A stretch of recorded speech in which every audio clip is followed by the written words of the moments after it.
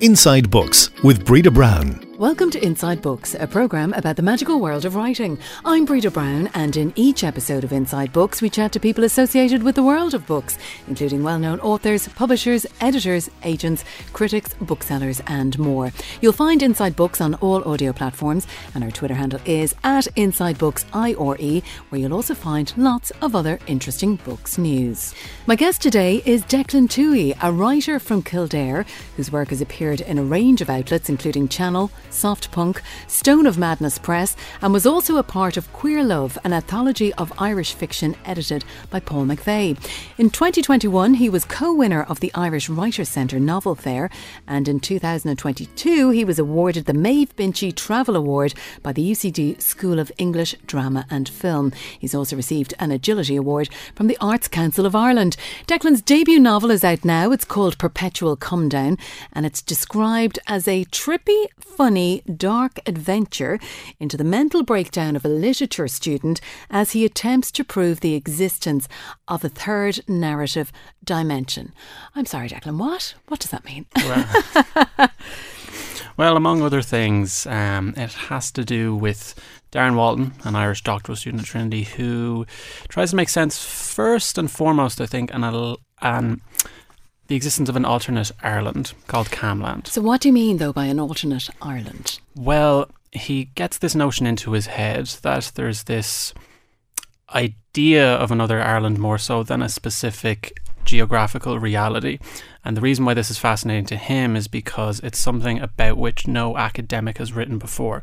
And as an aspiring academic, Darren thinks that if he can be the first person to write about this topic, then he's guaranteed a career, he's guaranteed tenure at specific universities and so on and so forth. So it's at first this whimsical idea about something that doesn't necessarily exist, and then as Darren kind of goes deeper into the labyrinth of this idea, we begin to get the impression that he does believe it in fact exists. And then we have this kind of binary between whether he's actually onto something or whether he is in fact losing his marbles a tad. And where did the concept come from? That is a good question. It came about more as a joke than anything else. Really? So at the time, a few years ago, I was only writing flash fiction. So for the uninitiated, that tends to be prose between 300 and 500 words roughly.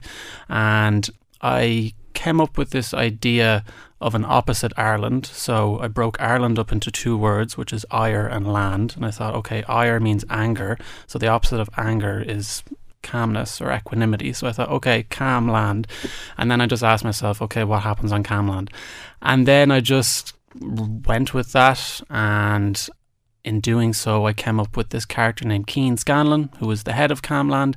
And after that I just thought, I wonder what would happen if I explored this in more detail and kind of incorporated it into a novel, and went from there really.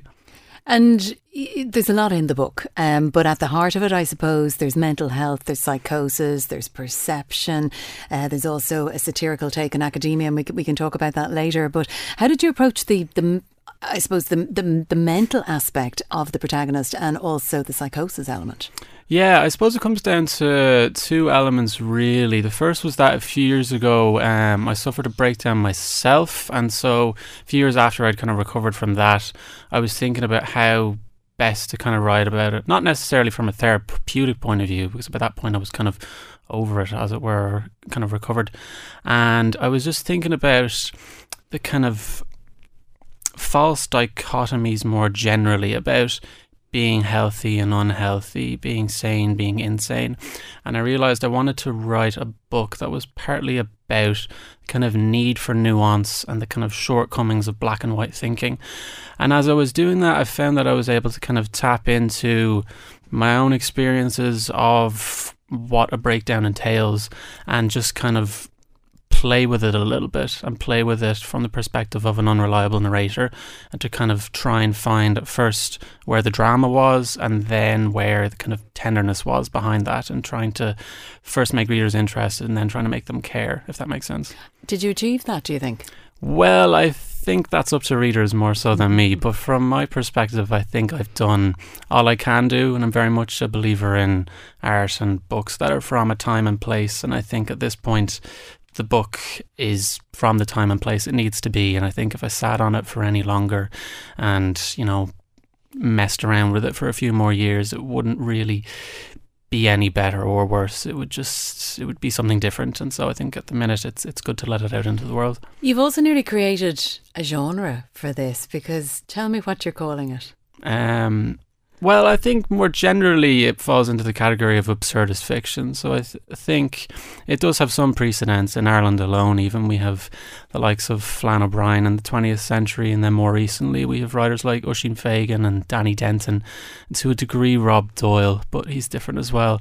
But I suppose more generally a novel like this just kind of, or absurdist fiction, just takes as its starting point the idea that life is inherently absurd and just does its best to dramatise that notion in whatever way. And it's funny because I hadn't heard that term before, so I nearly had to go Googling it. So it is, you know, and you've mentioned other Irish authors who are involved there. Did you set out though with that in mind, or did that genre come to you, I suppose, then afterwards you realised actually this is where this novel sits? Yeah, it's a bit of both really. I think for better or worse it's the kind of style of writing, the genre towards which I've been most attracted for all of my life, and I think that just has to do with an inherent love of things that are zany and a little weird, and using that zaniness to, one, create humour and then kind of create drama or something that means a little bit more. So I think for a while I was doing my best to kind of write realist Irish fiction, and it just wasn't working.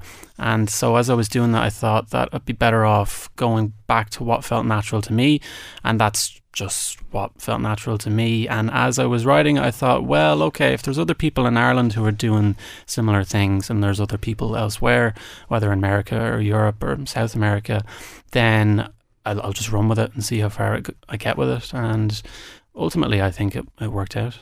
When did you start writing? I started writing this in March 2020, so it was when COVID started, because before that, 2 years previously, I'd just been writing short stories and essays and flash fiction. And then when COVID hit, I finally thought, okay, now I'll give it a go and I'll try another novel. And I got a first draft in about 3 months. It was relatively quick, but it was relatively bad. And so of that... And had you had the concept in your head before that, so you knew what you wanted to sit down and write, or did it flow? To a degree, I had an idea. I think, for better or worse, all my long form projects are just short stories that got very out of hand. So when I started this, I wanted to write about Maynooth, particularly Maynooth University, where I did my undergrad, because I hadn't done so. And I wanted to write about a pompous and verbose narrator who's kind of using his verbosity as a kind of cover for all his insecurities and all his neurotic tendencies. And I wanted to kind of start with the verbosity and end with something that was a little bit more vulnerable. And after about 4,000 words, I realised that wasn't something I could do in that space of time, and that it had to be longer. So I just started off trying to create this voice, which ultimately became Darren Walton's. And as I was doing so, I had fun exploring Maynooth, and I had fun exploring Camland. And unbeknown to me, I didn't really know for a very long time that I was writing from the perspective of an unreliable narrator. To me, everything Darren said was totally sensible, totally true. And then it was only after I sold the book that I sat down with Aoife Walsh and Stephen Reid there, and they were saying things like, oh yeah, I love how Darren's just, so unreliable, and he says this and it's clearly not true. And I had to hold my tongue, and I was thinking, okay, well, I guess I need to revise that, because in my head that was true, but okay. So yeah, it took about 3 months to write one draft, and then it was about another 9 months to get the draft that was sold. And then I sat in it for a year, and we edited it in about 3 months. So I think all in all, it was probably a little over a year and a half of actual writing and working on it. And how did you find that editing after the initial 3 month burst of writing? How did you find the editing? The edit was great. I think it's the part I probably most like about writing, just because it's when it becomes a collaborative process, and you realise that your work just doesn't exist in a vacuum. Hopefully, I think you might realise that before you get to an edit. But it's great because it's the moment when you finally realise that your work is connecting with a reader, and you realise various ways in which to make it better. So it is something I cherish, and I would like to think it makes the resulting work all that much better. So when you had the book that you were happy with, what did you do with it then? Well, I submitted it first to the Irish Writers Centre's Novel Fair. So this would have been in I think that was September 2020 when I submitted that, and then it was the following year when the Irish Writers Centre got back to me and they said that I was one of the co-winners, and as a result of that, there were 12 of us. We all got to pitch our ideas to various Irish and UK publishers and agents, and from there came my relationship with New Island. So what was that like after all the work you'd put in? It was great. Yeah, it was particularly refreshing, if validating, even though I don't like that word, to meet people who very quickly got the idea and for the book. And did they get it? Because it is the type of book or the type of idea some people might enjoy it and others might go, that's not for me. Mm-hmm, absolutely. Yeah, no, they definitely did. I think from even talking to Aoife that first day over Zoom, because I was living in Canada at the time, I realised that she understood kind of what it was inherently about, but also she was very much in favour of the more whimsical tendencies, if structures, to the book, and likewise with Stephen. So this one is published now, but you're planning for it to be part one of a trilogy. Yeah, a thematic trilogy, because I'm kind of wary of sequential trilogies, if you will, because I think that if you have 3 books where you have to read 1 to read 2, you kind of scare off certain readers.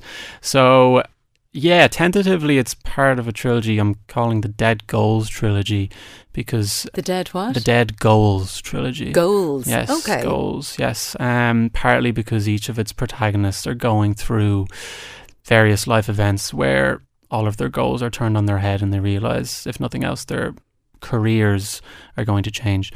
And yeah, so I've just finished what I'm hoping is book 2. It's either a very short novel or a very long novella called Idiot's Sons, and I'm reluctant to say any more than at the minute for various superstitions of mine, but I'm also about halfway through book 3, and I was working on that with Anne Enright as part of my MFA in creative writing last year at UCD.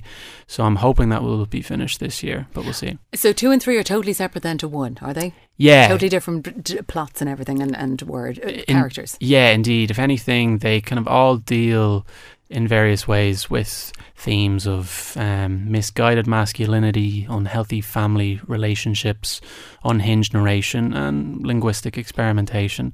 So that's their kind of core. But yeah, they're completely different in terms of plot. Having said that, book 3 is narrated by a guy who appears fleetingly in book 1, in Perpetual Come Down. So, and are they all set in Ireland? I know you move around a little bit. In book 1 you go to Canada where you lived for a while, but generally Ireland. Yeah, so the second one, Idiot's Sons, that's set in Kilcock, where I'm from, or rather my version of it, because it's not entirely accurate. And then this third book is set on a single day in Dublin, so that's entirely unlike anything that's been written in Dublin. No, just. And the names of the books I love, obviously, but also the cover, and I have the cover here in front of me. It's a lovely orange cover with the Perpetual Come Down by Declan Tuohy on the front, but what is that? Is it a vegetable that's on the front? I'm not really sure what it is. Yeah, so I think we might be general and call that a gourd. What's a gourd? Well, there's the gourd family, which is a specific type of vegetable family, which includes pumpkins, cucumbers, cantaloupes, all those fun things. And this one here is yeah, it's a bit gnarly looking and it's got googly eyes on it. And yeah, it was designed by Jack Smith, and it was a pleasure to work with him. And he drew up various different covers, but this one resonated with us all, partly because it's weird and the book is weird, and then obviously for its kind of send up of masculinity with its phallic connotations and whatnot. But also it's it's hard to ignore those eyes, I think. So we can expect more interesting covers as well on the next 2, I assume. Yeah, let's hope. As you said, you're currently writing 2, is John. You're currently writing 3, but you also won the Maeve Binchy Travel Award. And you're saying that really helped facilitate the research towards the third novel and may not have happened without it. Yeah, so I think this is where partly I bit off more than I can chew, because when I pitched my idea for the Maeve Binchy Travel Award, I was hoping that would be book 3, but at the minute that might be book 4 if that does happen. So what I kind of pitched for the Maeve Binchy Travel Award was a novel in which an unhinged Irish seminarian travels to Russia, to St. Petersburg, by trains and boats. And this was before the war in Ukraine, and then I won the award. So needless to say, I was unable to go to Russia. So I got as far as I could at the time, which was to Austria, and I took a boat to France and then trained my way there. And so the resulting project will inevitably be about someone who doesn't get to Russia, but along the way, our unhinged seminarian Fionn McNeill will think that he's single-handedly responsible for climate change and go mad in a healthy way, not unlike Darren Walton. So and the themes are there, absolutely. But what I also love is the scale of the way you think. Is you don't limit yourself. Yeah, again, for better or worse. I think, especially at the planning stage of any project, I tend to just throw as much as I can into it, and then what inevitably happens is that I realise I have 10 things on the table, but the more interesting things are this specific thing or that specific thing. So 10 becomes 2 or 3 things, and then the scale always gets smaller. But I think it's fun to start out with everything rather than nothing, and then pare it back. Interestingly, I found it very cinematic, actually, I suppose, in terms of that visualization. So did you write it with film in mind, or were you just focused on the book? A bit of both, I think. I think I'd like to think I'm visual to a certain degree, but I do think it would be very tricky to pull off on film for no other reason than it begins with a character who's tasked with writing up his story on this typewriter in a forest. And I can't really imagine 2 hours in which we kind of look at a guy typing on a typewriter. But obviously there would be something different if it did go on screen. But yeah, I think I'm always just trying to get what's in my head into the reader's head, or at least to convey my ideas across in as coherent a way as possible. It's something I struggle with from time to time, and so I'm continually going back and saying, okay, is it clear? Am I being clear? Can the reader visualize what I'm saying? Is it working? And so I think in that respect, that's why it might come across as cinematic. And you've recently just done an MFA in fiction in UCD. So did that help then with honing the craft?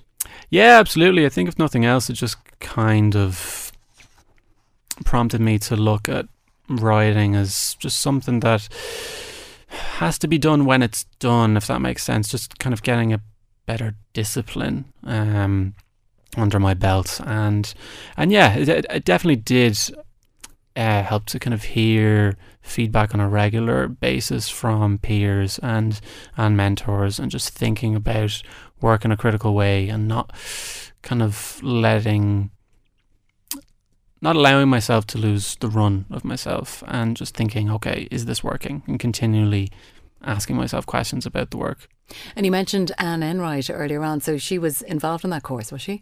That is correct, yes. She is a professor there, so she was supervisor for my long-form thesis, which hopefully will be book 3. So she, she's great person, great human, great writer, and yeah, she definitely helped me think about it in a critical way, that's for sure. And what sort of feedback did she give? Like, were you talking to each other on a regular basis, or how did she present it to you? Yeah, no, for a whole semester it was every week, and that wasn't necessarily every week where I was workshopping material, but other students would too.